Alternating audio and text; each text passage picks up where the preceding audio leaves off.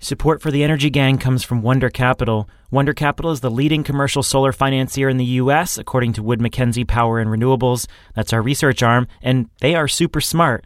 Wonder has already supported more than 100 megawatts of small commercial solar projects, and they now have this new community solar offering that you'll hear about later in the show. It changes the game. To learn more about how Wonder can help you support your project, commercial or community or otherwise, go to wondercapital.com/GTM.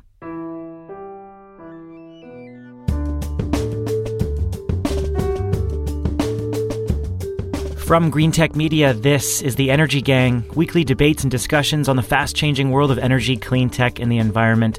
I'm Stephen Lacey, a contributing editor with Greentech Media. Welcome. This week, a picture of America's energy landscape in 2050, as painted by researchers in the U.S. government.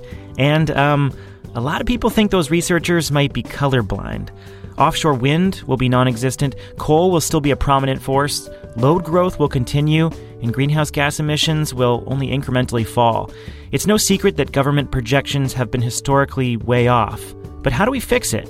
We'll compare the latest modeling with today's reality, and then we'll paint some happy trees in a happy little sky. Then cancel your trip to Disneyland, stock up on Coca-Cola, and hoard as many iPhones as possible. The world's biggest companies are detailing their risks to climate change, and they are numerous. Finally, a slightly philosophical ending. Who is to blame for climate change? We know it's all of us, but do we need someone more specific to blame? Companies, politicians, or does that hinder consensus building? When I need someone to blame or build consensus with, I turn to my co-hosts, Catherine Hamilton and Jigar Shah. Catherine's the chair of 38 North Solutions. She's there in Washington, D.C., getting over a wicked travel flu after her jaunt to Davos. Hey, Catherine. Hey, I know who to blame. I'm blaming all 400 people on that transatlantic flight I took. Are you wearing a mask? I have been wearing it to, be around anybody in my family. I'm basically quarantined. But the two questions they asked when I went to the doctors was, have you been overseas recently? And I was like, yeah, yesterday. And then the second question was, have you been around anybody with a communicable disease? And I'm like, everybody. So here I am. I was with a bunch of rich people. They clearly have communicable disease. We don't want to know which ones. That is not how I travel, though. It wasn't that second class flight. The second class train seats and the economy flight. Those were not the people. Jigar Shah's on the outskirts of D.C. in Bethesda, Maryland. Are you quarantined over there, sir? Well, I should. My son got his nasty fever yesterday, so we're all hands on deck to try to figure out childcare and all those things. So y'all have been getting some really decent winter weather down there in D.C. How's that been impacting your solar production, Jigar? Well, the solar production's off the charts, right? Because when it's cold, the solar panels actually do better as long as you have clear skies. Mm-hmm. Well, not sure how the solar's doing there in the Midwest. It's really cold there. I think the temperatures this morning, we are recording on a Thursday morning, are hitting like -40, probably going to reach -50. So stay safe there, Midwesterners. This extreme freeze is putting a lot of stress on the Midwest grid and gas pipelines and fuel delivery for homes. And today is the day when we really see how stressed things get. Again, it's Thursday morning. So I went and checked the fuel mix of the Midwest regional grid right before we started recording, and it's currently being served by about 50% coal, 28% natural gas, 13% nuclear, and 5% wind. Gas is up 50%. Gas demand is up 50%, according to Bloomberg. So as we consider what that grid mix looks like today, what's it going to look like in 2050? The U.S. government thinks electricity growth will continue. Natural gas will continue to dominate. Coal will still play a role, although a diminished one. Nuclear will be challenged. Wind and solar will be significant, mostly solar, actually. EIA projects that wind growth will basically die off, which is one indication of some modeling problems that we're going to discuss.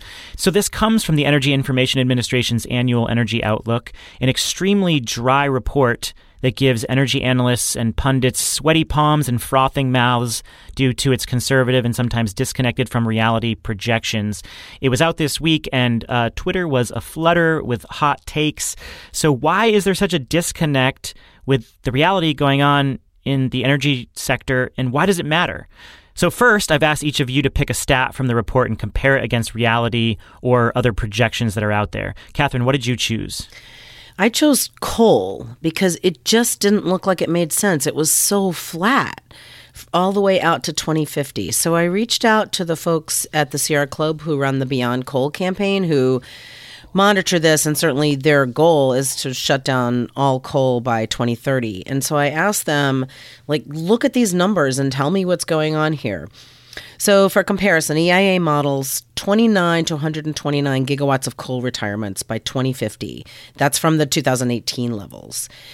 And all the 102 gigawatts of those retirements in their case essentially happen in the next 15 years. So that's only, if you divide it out, it's only 6.8 gigawatts a year.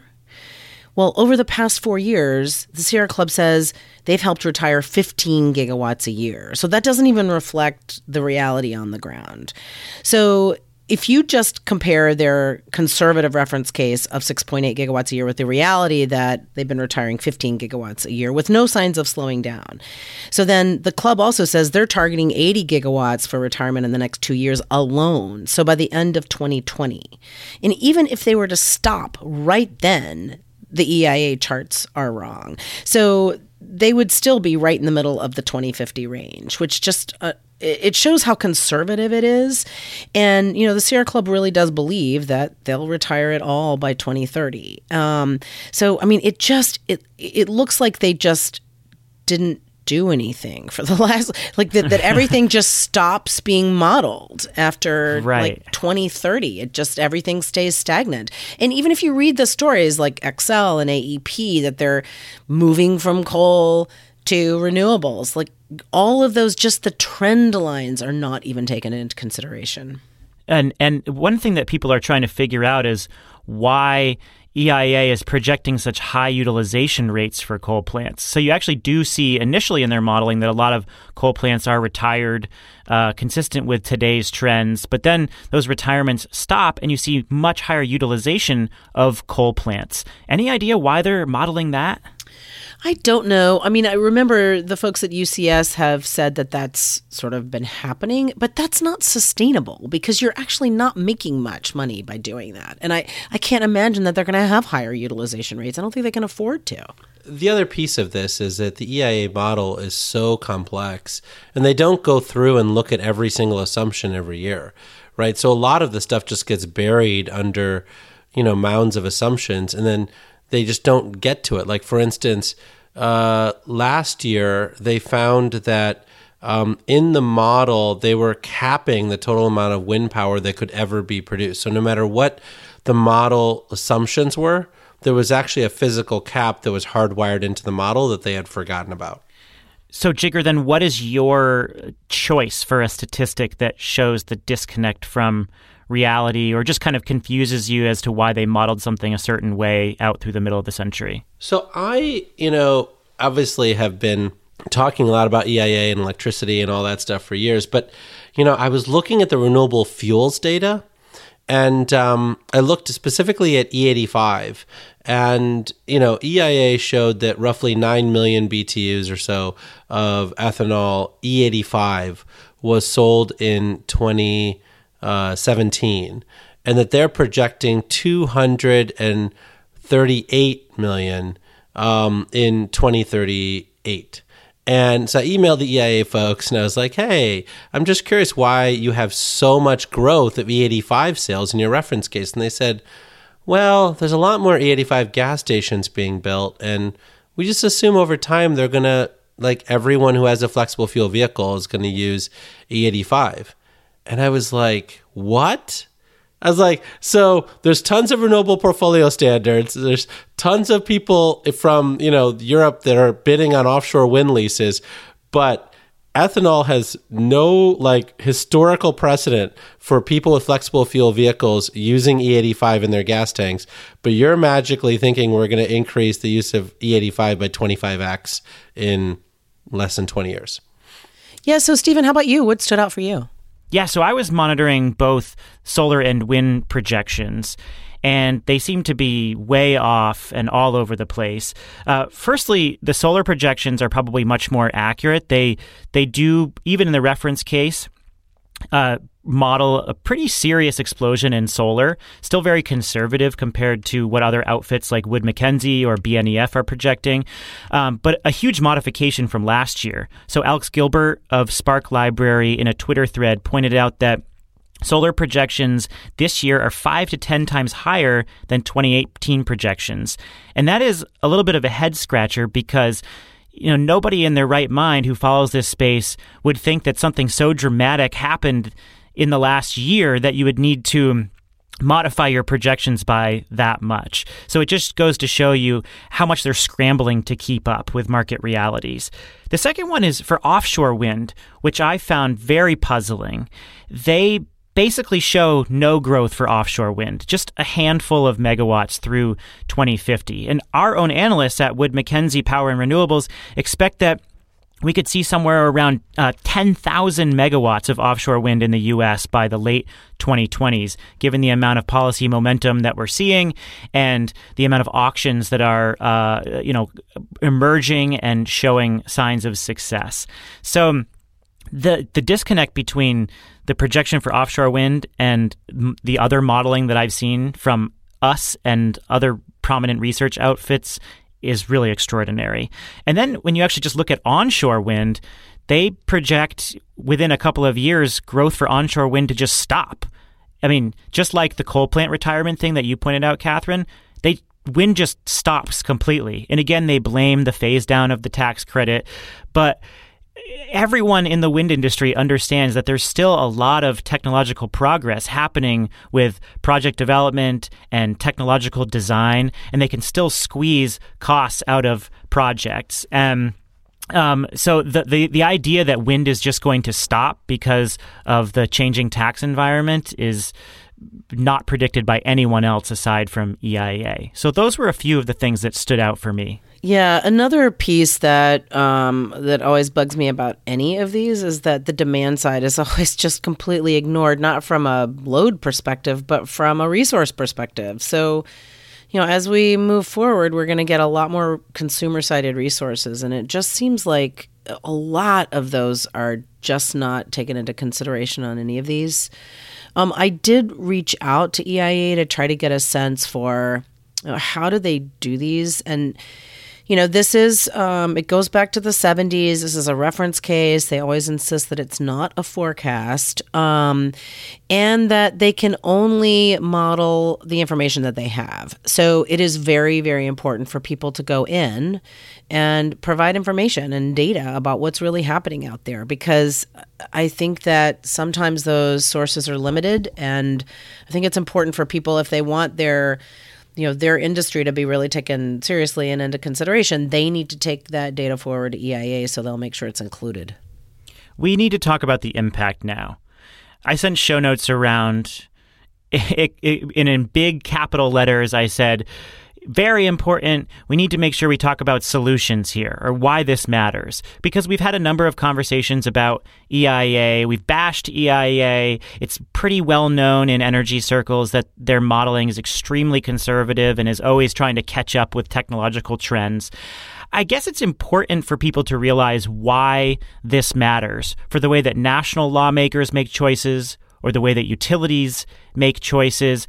How does this work its way into the way companies, corporations, utilities, and lawmakers make market-moving or market-freezing decisions? I mean, EIA is cited by anybody who's making legislative, regulatory policy, and they're used as, all their charts are used as a Bible.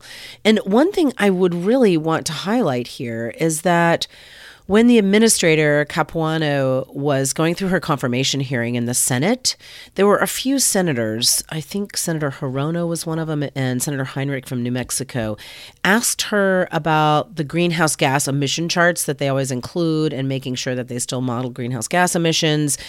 And they asked her about climate change, and she pretty much stonewalled on climate change. But this time when they put out that outlook, those greenhouse gas emission charts were not included. So I would expect to hear about that. She is next week going to present the outlook to Senate Energy Committee again, and those same senators are going to be in the room. And I wouldn't be at all surprised if they didn't notice that the charts that they made sure they asked that she included, where she said, yes, we include them, even though she would not discuss climate change, they did not include them. So what does that mean exactly? Well, it's disturbing because EIA is, for all of its foibles, is supposed to be an independent agency. It's not supposed to be dictated by the whims of the politics in the White House. And so, which means that we've been able to criticize it no matter who's in the White House for whatever they're lacking and whatever they're missing. But this seems political in nature, and that's going down a very dangerous path because people do use their information, as a baseline and in reference case for all of these policy decisions. For good or for bad, we're starting to have a real impact on discrediting EIA within the electricity rate-making process. And you're starting to see almost every public service commission now has so little faith and confidence in EIA's work that they're bringing in Green Tech Media's work, they're bringing in a lot of other people's work as equals into the data process. So where it used to be, we would cite Green Tech Media or Wood Mackenzie and say, look, this is what it's showing. They'd say, well, no, we're still going to stick with EIA.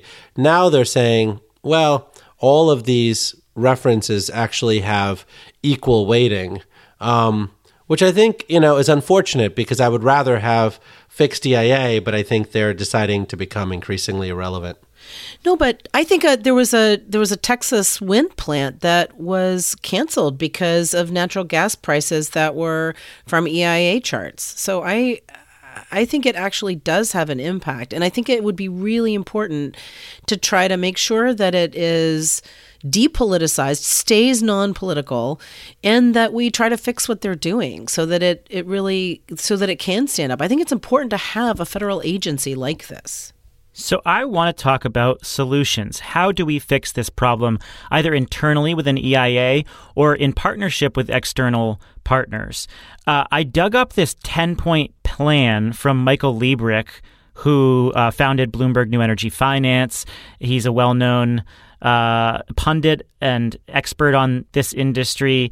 And he's obviously been very critical of the International Energy Agency and the Energy Information Administration. And so he put out this 10-point plan on Twitter and on LinkedIn maybe a year or two ago that I thought was very relevant. So I want to list just a couple of his ideas and then get some of your ideas on how you change this situation, because most people agree it's a situation that does need to be changed. It has real-world consequences. So he says, step 1, own the problem. If you or your organization has been producing bad energy forecasts for decades, do an autopsy. That's probably what any organization should do when they're doing something wrong. Step 2, address unconscious human bias. RWE rolled out unconscious bias training across the company after writing off billions of euros in bad fossil fuel investments. 3, deconstruct your models layer by layer and find all the hidden inbuilt assumptions that constrain change, buried over years. 4, run your models. Don't discard outputs just because they look stupid. Ask what constrains stupid outcomes and could yield innovation or social change. And he goes on and on and on. But really what he's asking these organizations to do is to look inward and truly question the types of models and types of decisions that they're making that go into running those models. And we haven't seen that yet at all from EIA or from IEA. Your thoughts? Well, I think that one of the things that precedes all of those comments is that you actually have to have a group that wants to do better, right? I mean, when you look at, on Twitter, for instance, Jason Bordoff, who runs the Columbia, sort of energy practice and was pretty active in the Obama administration, even this year basically said, stop beating on EIA. They're doing a great job. They're creating a reference case. They're not actually serving the needs that you thought, right? And so when both Obama officials and Trump officials are basically saying, we're doing our job, we're doing it fine, there's nothing to see here, well, then they're not going to read some email from Michael Liebrecht to like actually look under the hood of all their assumptions and start changing anything, right? Like, like when we went after the EIA hard under the Obama administration, they never admitted fault. In fact, they went so far, Daniel Cohen over at Rice University is probably the most articulate person in the planet on this. And he has written op-ed after op-ed, like letter after letter, like report after report for EIA's benefit to see changes, very specific things that he's found that's wrong in the model, et cetera. And they sent an entire letter back to him finally saying, we're so sorry you're so worked up about this, but we reviewed everything and we're fine.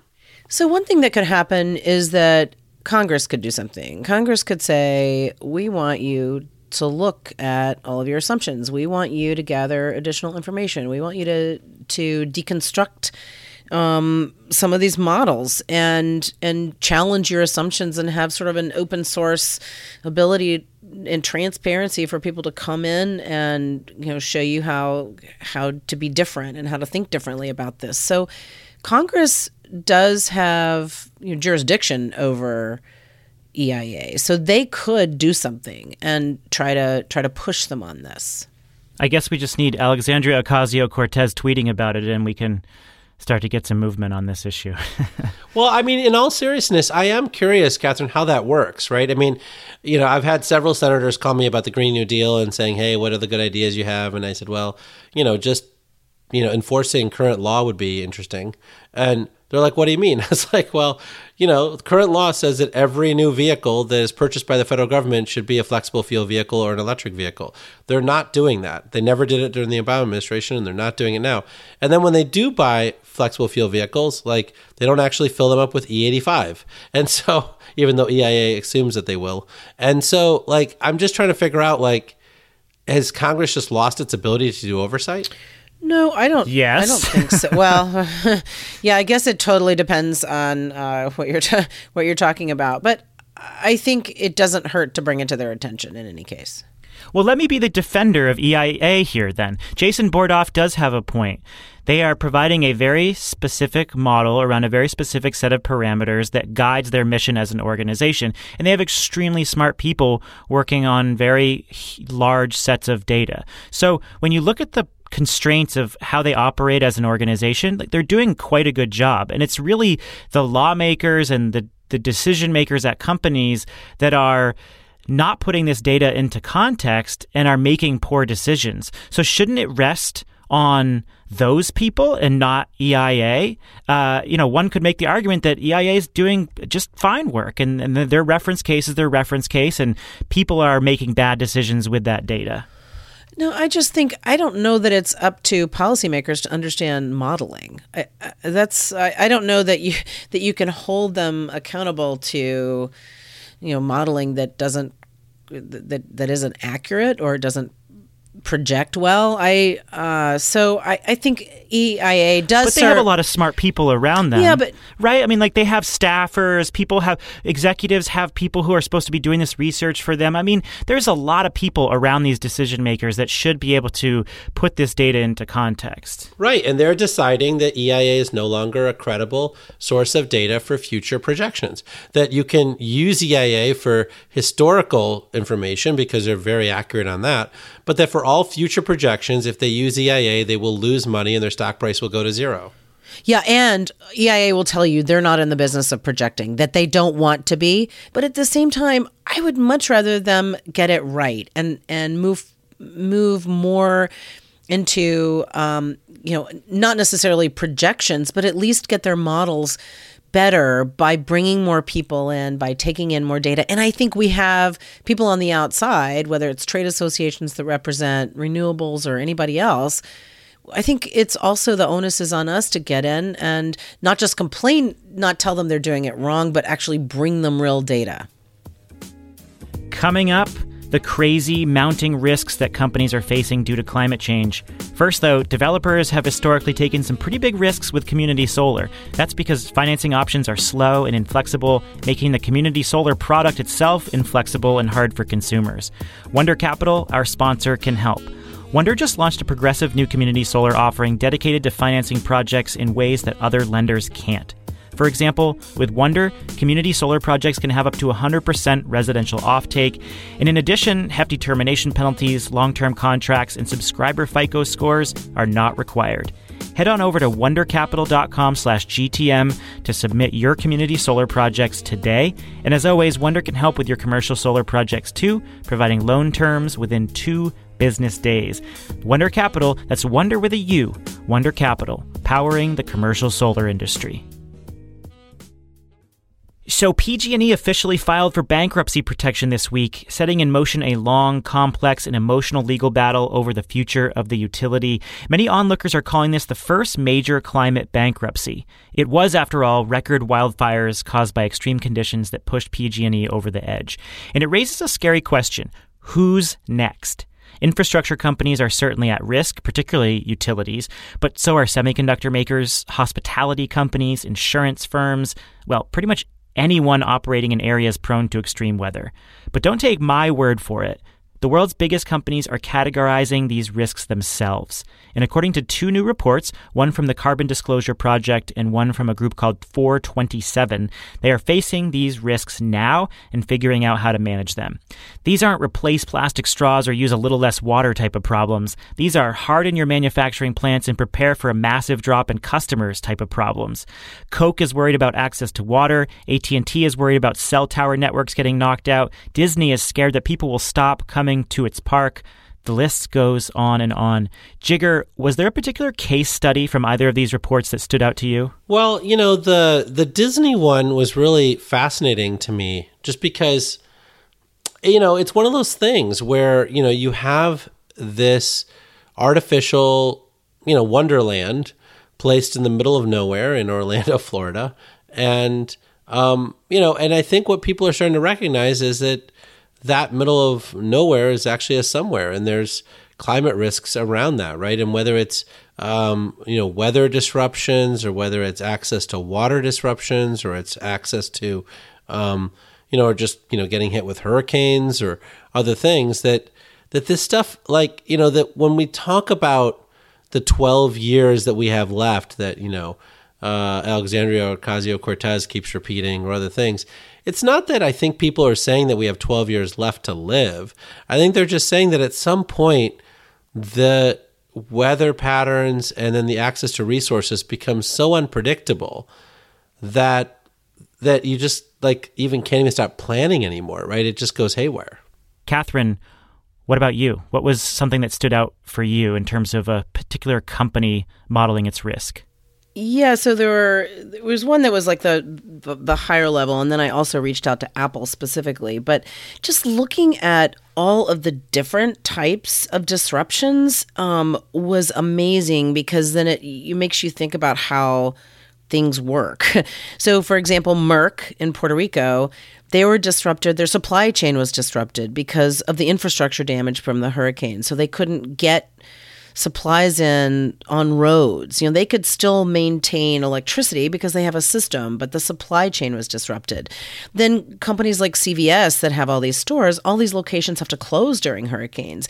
And they lost $57 million because of locations having to close. Not to mention that those impact customers who are trying to get medication and other supplies. Then companies like AT&T that have cell towers at risk because of storm. So there are all these, there's supply chain issues, there are operational issues, and then there are also actual customer issues, like how are customers impacted? Bank of America nervous about mortgage defaults in areas that are flooded now that had never been flooded before. So it's just every single sector that's impacted. And Jigger, I would also note that the 12 years, the 2030 is what the IPCC report says. That's the time that we have to really start correcting. So I think all these companies are kind of looking at what's going to happen between now and then. Did you see the visa part where they warned that global warming could increase global pandemics and armed conflict, problems that would in turn cause fewer people to travel? Yeah, that's amazing. And like, this is not even to mention cruise lines, which of course, cruise lines, utilities that are all these utilities on the coastline, like NextEra, Con Ed, PSEG, Dominion. I mean, just every single sector. Does this make you feel a little cynical that it's going to be like a credit card company or Disney that gets people to wake up to the severity of the problem and not like some famous energy expert or a well-known politician? It's going to be like the most consumerist companies that are causing people to actually realize what the hell's going on. Welcome to capitalism. Yeah, exactly. Well, it's, who was it that said that Mad Max was the best climate change movie ever? It was like, that's kind of what Visa is talking about, is that like we're potentially heading towards a Mad Max situation. Well, I know that some of these companies, while being more forthcoming about these risks, have been a little concerned about the survey itself. And Catherine, you did talk to Apple about the makeup of the survey. So how did they characterize it? Yeah, so the Carbon Disclosure Project, really gets companies, and they have, I think, 7,000 companies globally and 1,800 in the U.S. that have responded to this survey that really asks questions about, their operating risk, whether it's from heat stress, water, floods, sea level rise, hurricanes, et cetera. And one of the questions that they require everybody to answer is, what is the positive that could happen as an impact of climate change? And they force everybody to answer it. And so there was a big story written about how, something like Apple thinks iPhones will become more vital and, this is good for their business. Well, when I talked to Apple, they were like, we did not want to answer that question because we actually don't think there's an upside. And we also gave that answer the least weight. We assigned it to the lowest weight when we responded because we actually don't think there's a good side to it, and that question doesn't really get at risk mitigation. Now, Apple does have a plan for climate change. They have started really beefing up on renewables. They're doing a project in Oregon with water storage to make sure that there's enough water for emergencies, whether it's for a data center or for the community. So they really are proactive about looking at impacts, but that there was that question in the survey that everybody had to answer, and I think it was an airline that said, well, I guess more people will fly to get out of countries that are badly impacted. I mean, they're like, people were scratching their head trying to come up with whatever they could because they were forced to answer the question. Yeah, Visa's like, people will buy more prepping materials, more canned goods for their bunkers. In all seriousness, I'm so glad you brought that up because I crapped all over these companies on Twitter. I did mention some of the so-called positives, and Apple answered the question by saying that they could see increased demand for iPhones, which could function as a flashlight for people in disasters. And they would also have a higher demand for products like the Apple Watch with SOS functions.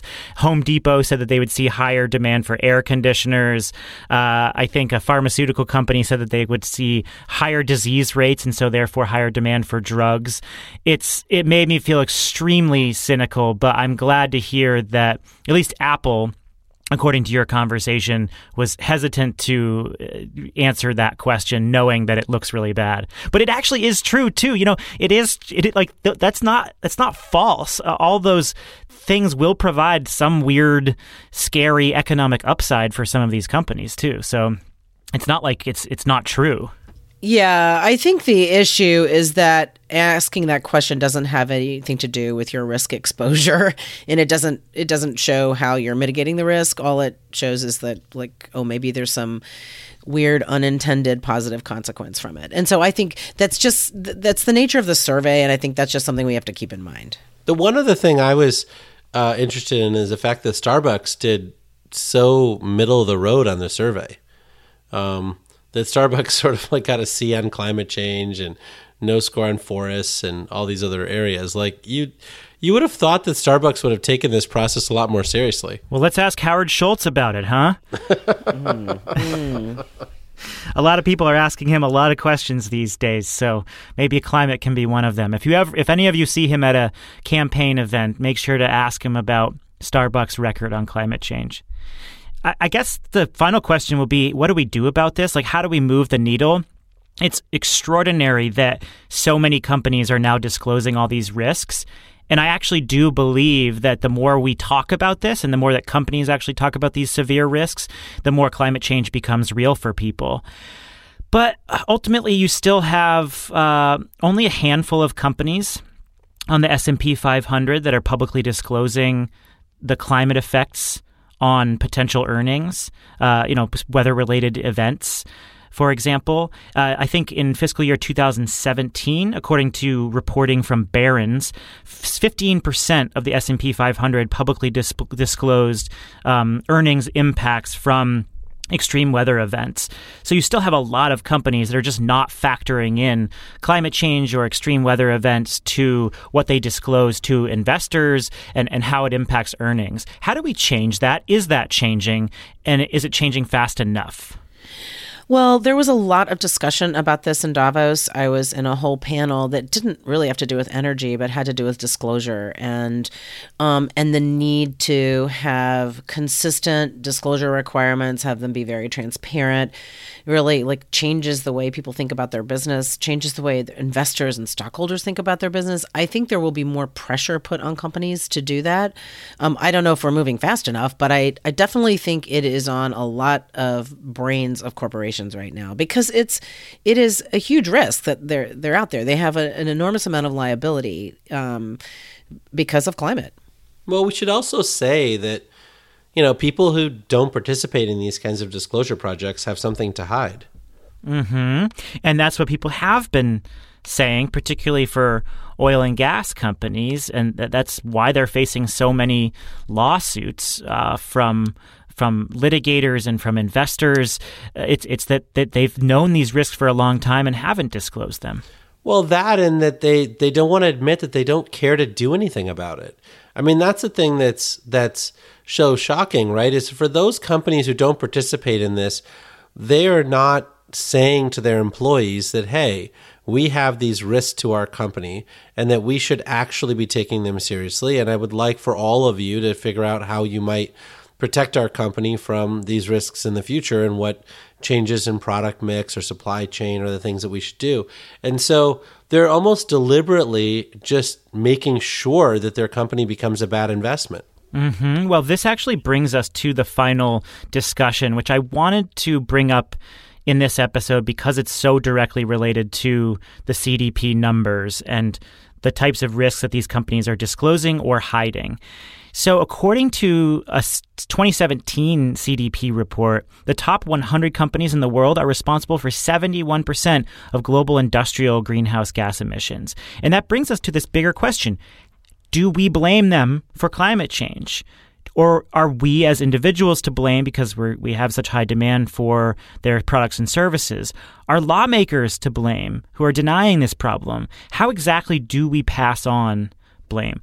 And I bring this up because of a speech last week at the Davos Summit from Greta Thunberg, a 16-year-old climate activist. At one side event, she sat in front of some of the most powerful people in the world, including U2's Bono, and pointed the finger right at them. And here's what she said. Quote, "Some people say that the climate crisis is something that we have all created, but that is not true, because if everyone is guilty, then no one is to blame, and someone is to blame. Some people, some companies, some decision makers in particular have known exactly what priceless values they have been sacrificing to make unimaginable amounts of money, and I think many of you here today belong to that group of people." Wow, really powerful. Her comments were lauded by some on social media. Others were critical, saying that kind of shaming hurts progress. So both of you, I know, have a take on this.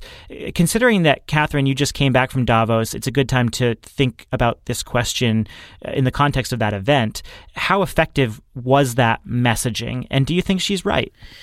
Yeah, I think she is incredibly effective and she's right. And the thing is, these people have heard this before.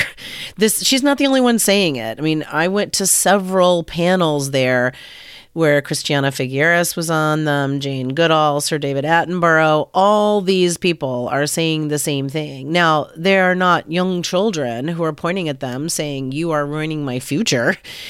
So her voice is very powerful in that respect. And she's an amazing young woman. But I mean, these people have heard it before. And I think, yes, they're the ones that need to hear it, because in that context, their hands are a little bit forced. They're forced to make commitments. They're forced to look at themselves among their peers. And I think it's the right venue to do it. Now, I think in the end, the question is not necessarily about who's to blame, but who needs to fix it. So, I think we need to move quickly beyond blame, but I think she's right. Jigar, you posted about this on LinkedIn, and it stirred quite a debate on your page. How did that debate break down? My own sense of this is that there is not enough shaming going on around the world at this point. I as someone who has worked my butt off around the positive side of climate and, climate wealth and all the other things that I do, and I still believe them. It is true that none of the G20 have taken any steps whatsoever to get rid of fossil fuel subsidies, even though they promised to do that 10, 15 years ago, right? There are a lot of people that have really abdicated their responsibility to really do something, just little things. I mean, there was a fake letter that was put out on behalf of Larry Fink of BlackRock by some activists before his annual letter came out, I think it was last week, basically saying that BlackRock was going to divest itself of all coal, et cetera, because for all of the good stuff that Larry says on a regular basis, they haven't divested. And in fact, BlackRock's still one of the largest investors in the world in coal and fossil fuel investments, right? And so, people write these great letters, they put out these great pronouncements, which is why I hate all the press releases that mayors and university presidents put out in the United States. But then they don't actually turn that into action. And I do think that people deserve to take some blame for that. I agree. It brings us to this practical question, though. Who takes the most blame? So the top 100 companies are responsible for the vast majority of industrial emissions. Are they primarily to blame? Is it the leaders of the G20 countries who make these commitments and then walk away and don't actually follow up with those commitments or just issue some press releases? So are we all to blame equally, or should we pinpoint one of those actors more than others? That's what I'm trying to figure out practically. Yeah, so from my perspective, I do pinpoint people who are in a position of influence and formality, right? So for instance, Montgomery County, Maryland, where I live, has a law in place basically saying that climate change is an existential threat and that we need to do something about it, right? And so when the county commissioner doesn't do anything about it, really nothing, and he's this progressive that just got elected into office, then I blame him absolutely equally to ExxonMobil and to other people. For me, it's more about, if you're going to make promises and you're going to get all of the kudos that you wanted from putting out the press release, I definitely blame you equally for not implementing. Yeah, so a couple of things. What I don't think we should give companies a pass that say, well, we only sell what people buy. Hey, we're just meeting demand. Because Apple invented the iPhone not based on what people were asking for, and yet now everybody's asking for it.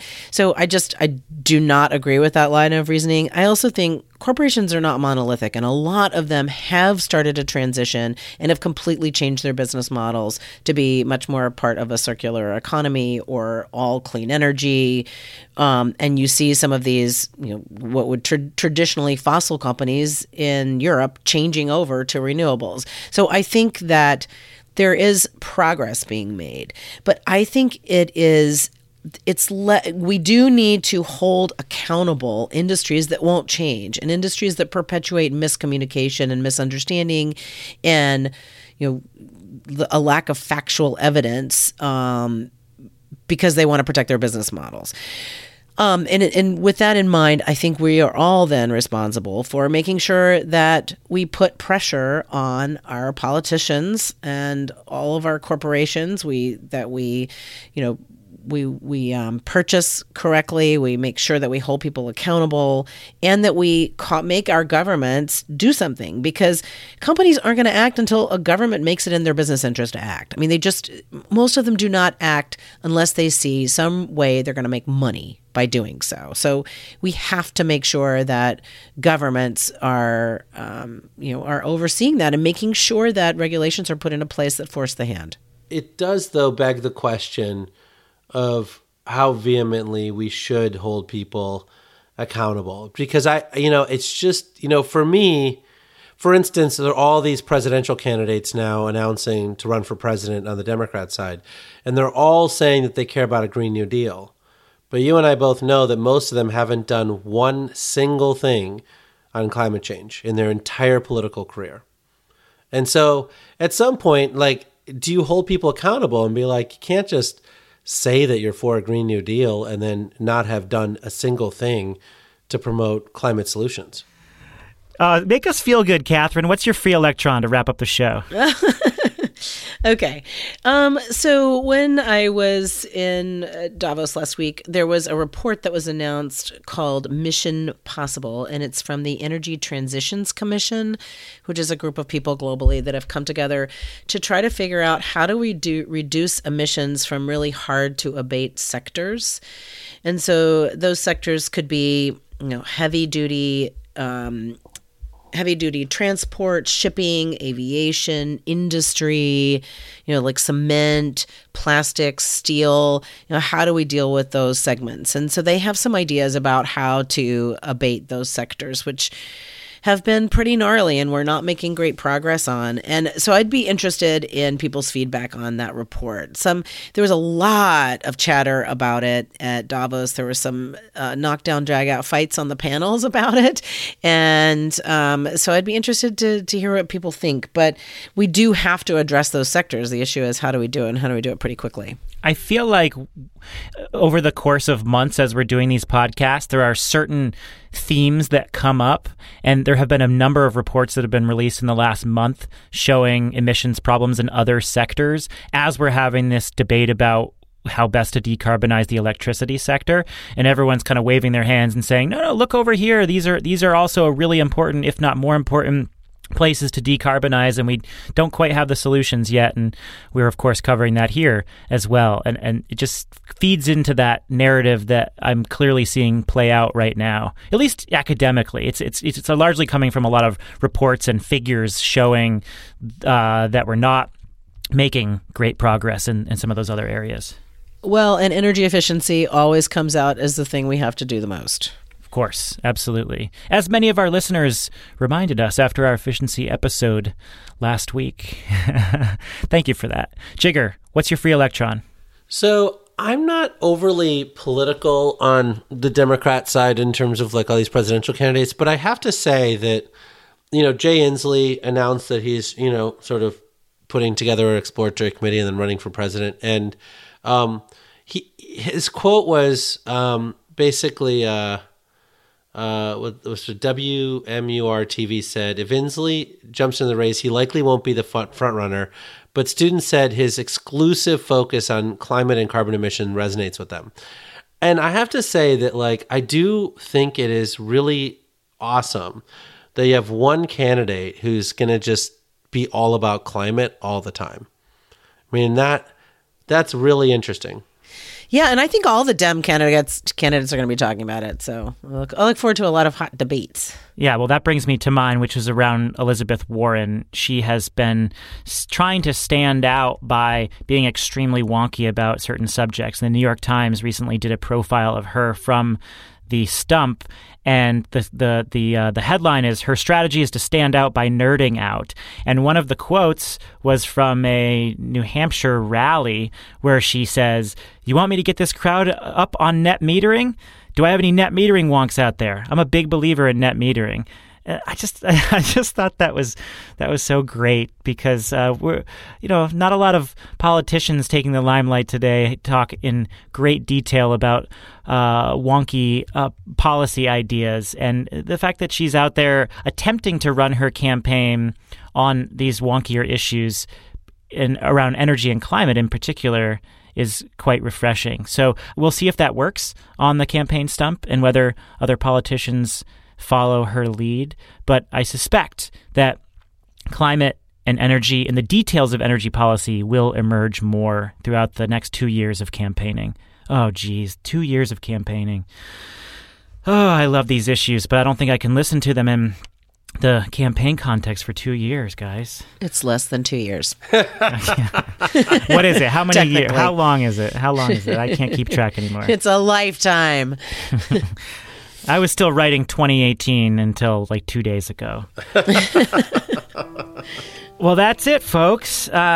This is our last episode for January of 2019. What a month it's been. What a year we have ahead of us. If you like this show, give us a rating and review on Apple Podcasts or the podcast app of your choice.